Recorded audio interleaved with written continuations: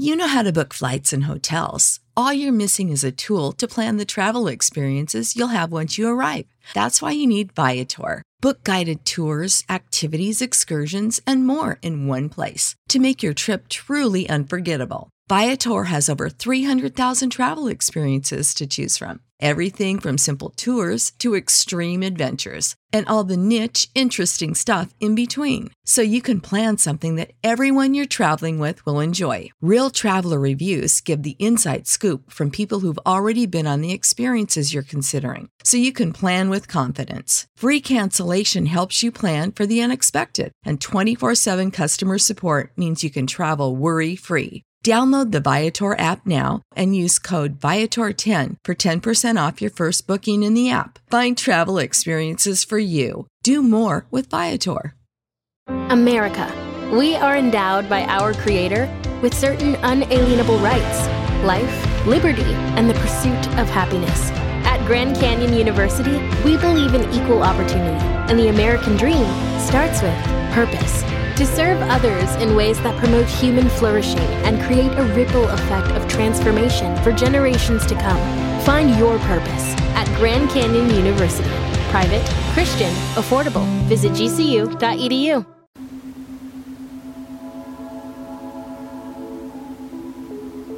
Hey sis, welcome back to Girl Goodnight. I'm Return of Lamac, and every Sunday you can relax to binaural beats while I read you a melanated bedtime story. Join the Girl Goodnight gang. You can find us on YouTube and anywhere you listen to podcasts. You can also follow us on Facebook, Instagram, and TikTok. All links will be in the episode description. Complete the form linked in our bio to be featured on the show and share your thoughts and opinions in the Girl Goodnightland Facebook group. Help your friends sleep in melanated peace. Girls, share the show and show us some love with a 5-star rating and review. Our journals make the perfect addition to the show. View them and all of our merch on Etsy, link in description. Tonight, we'll be reading John Redding Goes to Sea, written by Zora Neale Hurston. To hear more about Zora Neale Hurston, check out the Lawing and Jawing episode. John Redding Goes to Sea, the first short story published by Zora Neale Hurston, was published in the May 1921 issue of the Stylist Literary Magazine at Howard University. In the story, we meet John Redding, who is dying to leave his hometown and explore what lies beyond. On his journey, he encounters many roadblocks, such as his family and his new wife. Ultimately, John gets his wish, although it wasn't how he envisioned. Now, close your eyes, take a deep breath, and sleep in melanated peace. John Redding Goes to Sea. The villagers said that John Redding was a queer child. His mother thought he was too. She would shake her head sadly and observe to John's father, "Alf, it's too bad our boy's got a spell on him." The father always met this lament with indifference, if not impatience. "Oh, woman, stop that talk about conjure. Tain't so no how. I don't want John to get that foolishness in him. 'Cause you always try to know more than me, but I ain't so ignorant. I knows a heap myself. Many and many the people been drove out of their senses by conjuration or read to death by witches. I keep on telling you, woman, it ain't so. Believe it all you wants to, but don't you tell my son none of it."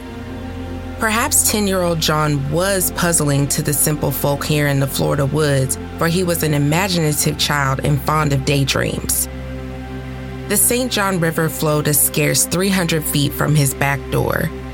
On its banks at this point grow numerous palms, luxuriant magnolias, and bay trees with a dense overgrowth of ferns, cattails, and rope grass. On the bosom of that stream float millions of delicately colored hyacinths. The little brown boy loved to wander down to the water's edge and, casting in dry twigs, watch them sail away downstream to Jacksonville, the sea, the wide world, and John Redding wanted to follow them. Sometimes in his dreams, he was a prince, riding away in a gorgeous carriage. Often, he was a knight, bestride a fiery charger prancing down the white shell road that led to distant lands. At other times, he was a steamboat captain, piloting his craft down the St. John River to where the sky seemed to touch the water. No matter what he dreamed or who he fancied himself to be, he always ended by riding away to the horizon, for in his childish ignorance, he thought this to be the farthest land. But these twigs, which John called his ships, did not always sail away. Sometimes they would be swept in among the weeds growing in the shallow water and be held there. One day, his father came upon him scolding the weeds for stopping his seagoing vessels. "Let go of my ships, you old mean woods, you!" John screamed and stamped impotently. "They wants to go away. You let them go now." Alfred laid his hand on his son's head lovingly. "What's the matter, son?" "My ships, Pa," the child answered, weeping. "I throw them in to go way off and them old weeds won't let them." Well, don't cry. I thought you was a grown-up man. Men don't cry like babies. You must have taken too hard about your ships. You gotta get used to things getting tied up. They lost the folks that'll go off on them too if they didn't catch them and hold them." Alfred Redding's brown face grew wistful for a moment, and the child, noticing it, asked quickly, "Do weeds tangle up folks too, Pa?" "Now, no, child. Don't be taking too much stock of what I say. I talks in parables sometimes. Come on, let's go on to supper." Alf took his son's hand and started slowly toward the house. Soon, John broke the silence. "Pa, when I gets to be as big as you, I'm going farther than them ships. I'm a-going where the sky touches the ground." "Well, son, when I was a boy, I said I was going too, but here I am. I hopes you have better luck than me." "Pa, I bet you I seen something in the wood like you ain't seen." "What?" "See that tallest pine tree over there? How it looks like a skull with a crown on?" "Yes, indeed," said the father, looking toward the tree designated. "It do look like a skull since you call my attention to it. You imagine lots of things nobody else ever did, son. Sometimes, Pa, that old tree waves at me just after the sun go down and makes me sad and scared, too. I expect you scared of the dark, that's all, sonny. When you get bigger, you won't think of such." Hand in hand, the two trudged across the plowland and up to the house, the child dreaming of the days when he would wander to far countries, and the man of the days when he might have, and thus they entered the kitchen. Maddie Redding, John's mother, was setting the table for supper. She was a small, wiry woman with large eyes that might have been beautiful when she was young, but too much weeping had left them watery and weak. "Maddie," Alf began as he took his place at the table, "don't you know our boy is different from any other child around here? He lies he's going to sea when he gets grown, and I reckon I'll let him." The woman turned from the stove, skillet in hand. "Alf, you ain't gone crazy, is you? John can't help wanting to stray off because he got a spell on him.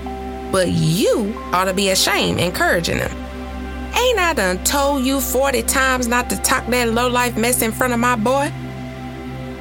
"Well, if ain't no conjuring in the world, how come Mitch Potts been laying on his back 6 months and the doctor can't do him no good? Answer me that." The very night John was born, Granny seen old witch Judy Davis creeping out of this here yard. You know she had swore to fix me for marrying you away from her daughter Edna. She put travel dust down for my child, that's what she done, to make him walk away from me. And ever since he been able to crawl, he been trying to go. Maddie, a man don't need no travel dust to make him want to hit the road. It just come natural for a man to travel. They all wants to go at some time or another, but they can't all get away. I wants my John to go and see, cause I want to go myself. When he comes back, I can see them foreign places with his eyes. He can't help wanting to go, cause he's a man-child. Mrs. Redding promptly went off into a fit of weeping, but the man and boy ate supper unmoved. 12 years of married life had taught Alfred that far from being miserable when she wept, his wife was enjoying a bit of self-pity. Thus, John Redding grew into manhood, playing, studying, and dreaming. He attended the village school, as did most of the youth about him, but he also went to high school at the county seat where none of the villagers went. His father shared his dreams and ambitions, but his mother could not understand why he should wish to go to strange places where neither she nor his father had been. No one of their community had ever been farther away than Jacksonville.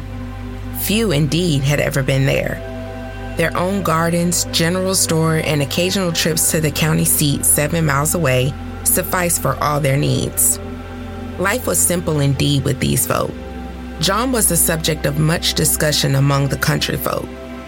Why didn't he teach school instead of thinking about strange places and people?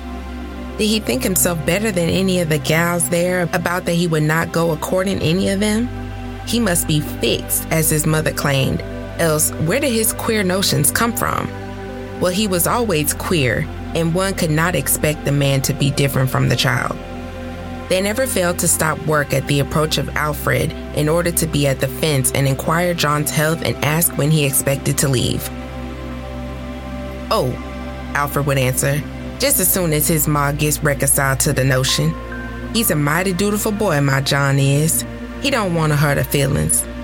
The boy had on several occasions attempted to reconcile his mother to the notion, but found it a difficult task. Maddie always took refuge in self-pity and tears. Her son's desires were incomprehensible to her, that was all. She did not want to hurt him. It was love, mother love, that made her cling so desperately to John. "Lord knows," she would sigh, "I never was happy and never expects to be." "And from your actions," put in Alfred hotly, "you's determined not to be." "That's right, Alfred. Go on and abuse me. You always does. I knows I'm ignorant and all that, but this my son. I bred and born him. He can't help from wanting to go roving because travel dust been put down for him. But maybe we can cure him by disencouraging the idea." Sick of being upsold at gyms? My guy, you're currently a base member? For $90 more, I can upgrade you to our Shred membership. For $130 more, you'll be a Swole member. And for just $300 more, you'll reach Sweat Platinum. At Planet Fitness, you'll get energy without the upsell. Never pushy, always free fitness training and equipment for every workout. It's fitness that fits your budget. Join Planet Fitness for just $1 down and $10 a month. Cancel anytime. Deal ends Friday, May 10th. See Home Club for details. Well, I wants my son to go, and he wants to go too. He's a man now, Maddie, and we must let John hoe on his own road. If it's traveling, 'twon't be for long. He'll come back to us better than when he went off. What do you say, son?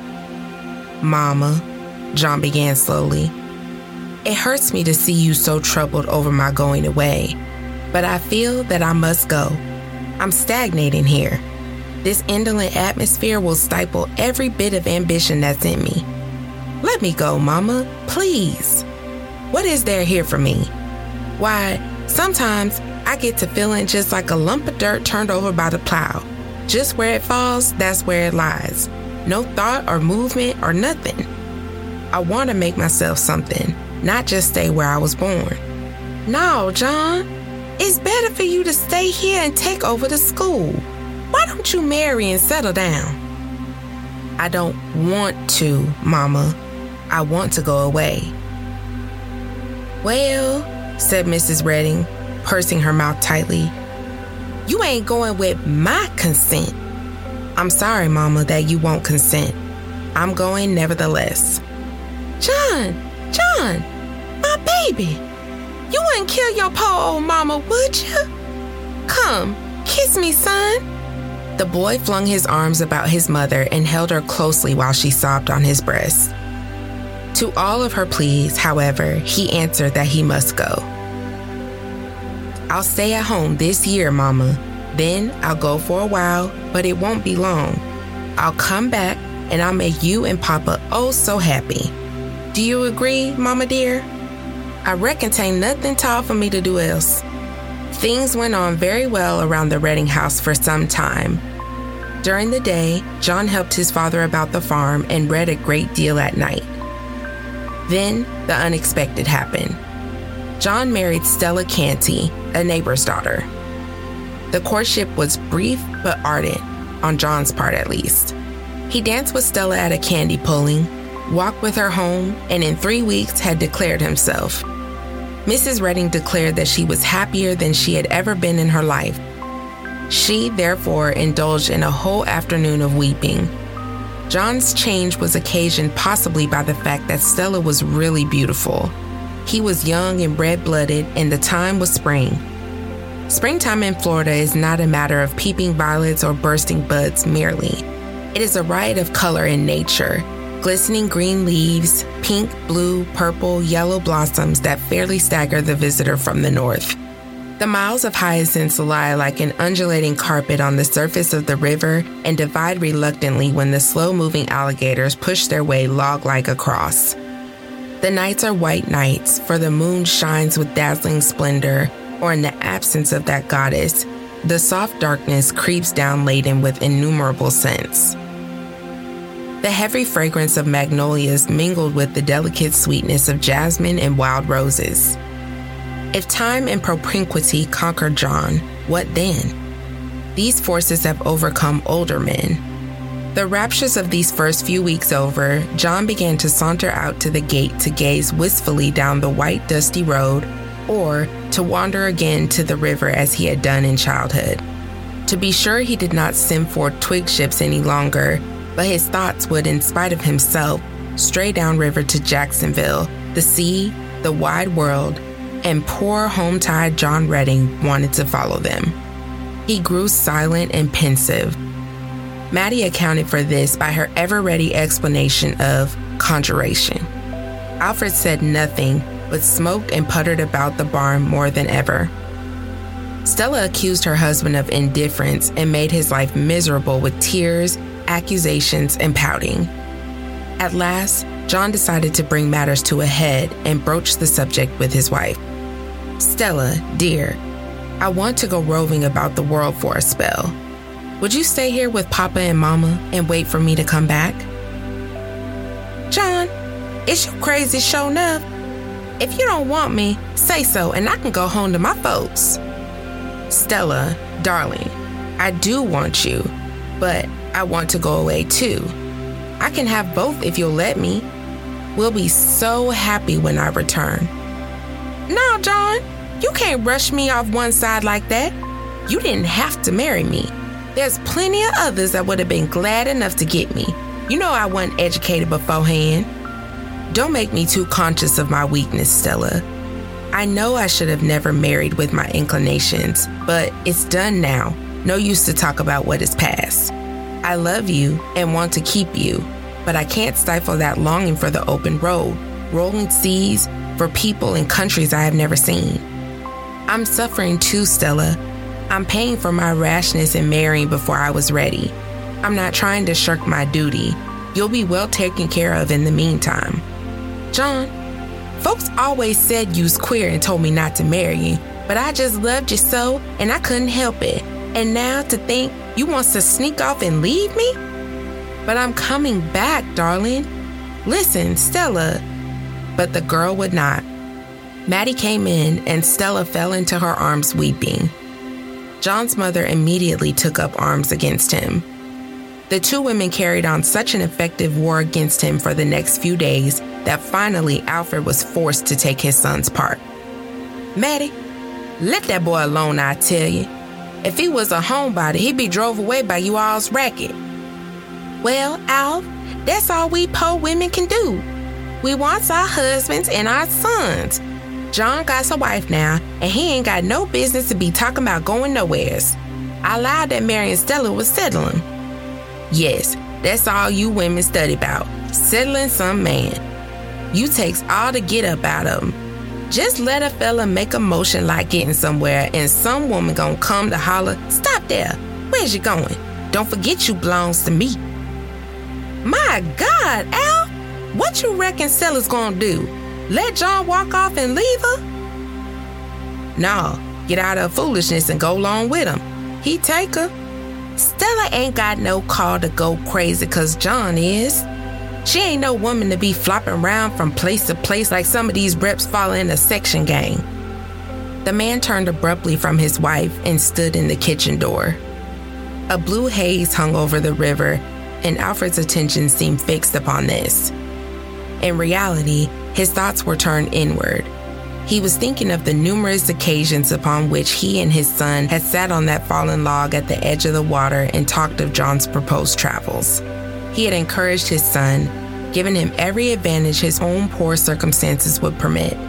And now, John was home-tied. The young man suddenly turned the corner of the house and approached his father. "Hello, Papa." "Hello, son."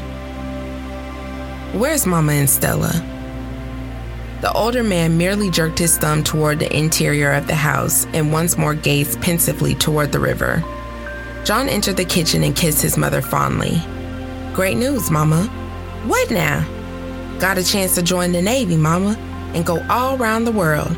Ain't that grand?" "John, you surely ain't gonna leave me and Stella, is you?" "Yes, I think I am. I know how you both feel, but I know how I feel also. You preach to me the gospel of self-sacrifice for the happiness of others, but you're unwilling to practice any of it yourself. Stella can stay here. I'm going to support her and spend all the time I can with her. I'm going, that's settled.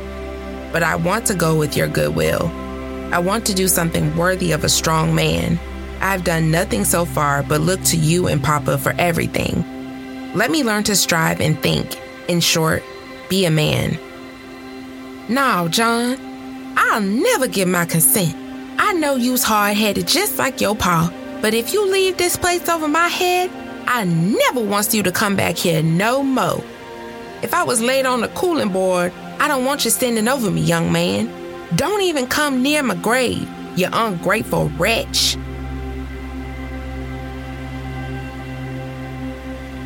"Are you still up?" "Girl, good night."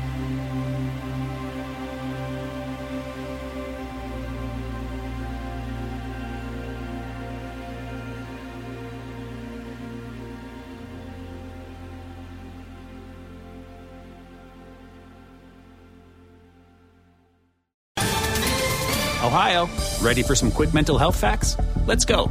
Nearly 2 million Ohioans live with a mental health condition.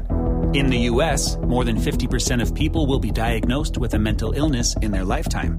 Depression is a leading cause of disability worldwide. So why are some of us still stigmatizing people living with a mental health condition when we know all of this? Let's listen to the facts and beat the stigma. Ohio, challenge what you know about mental health at beatthestigma.org.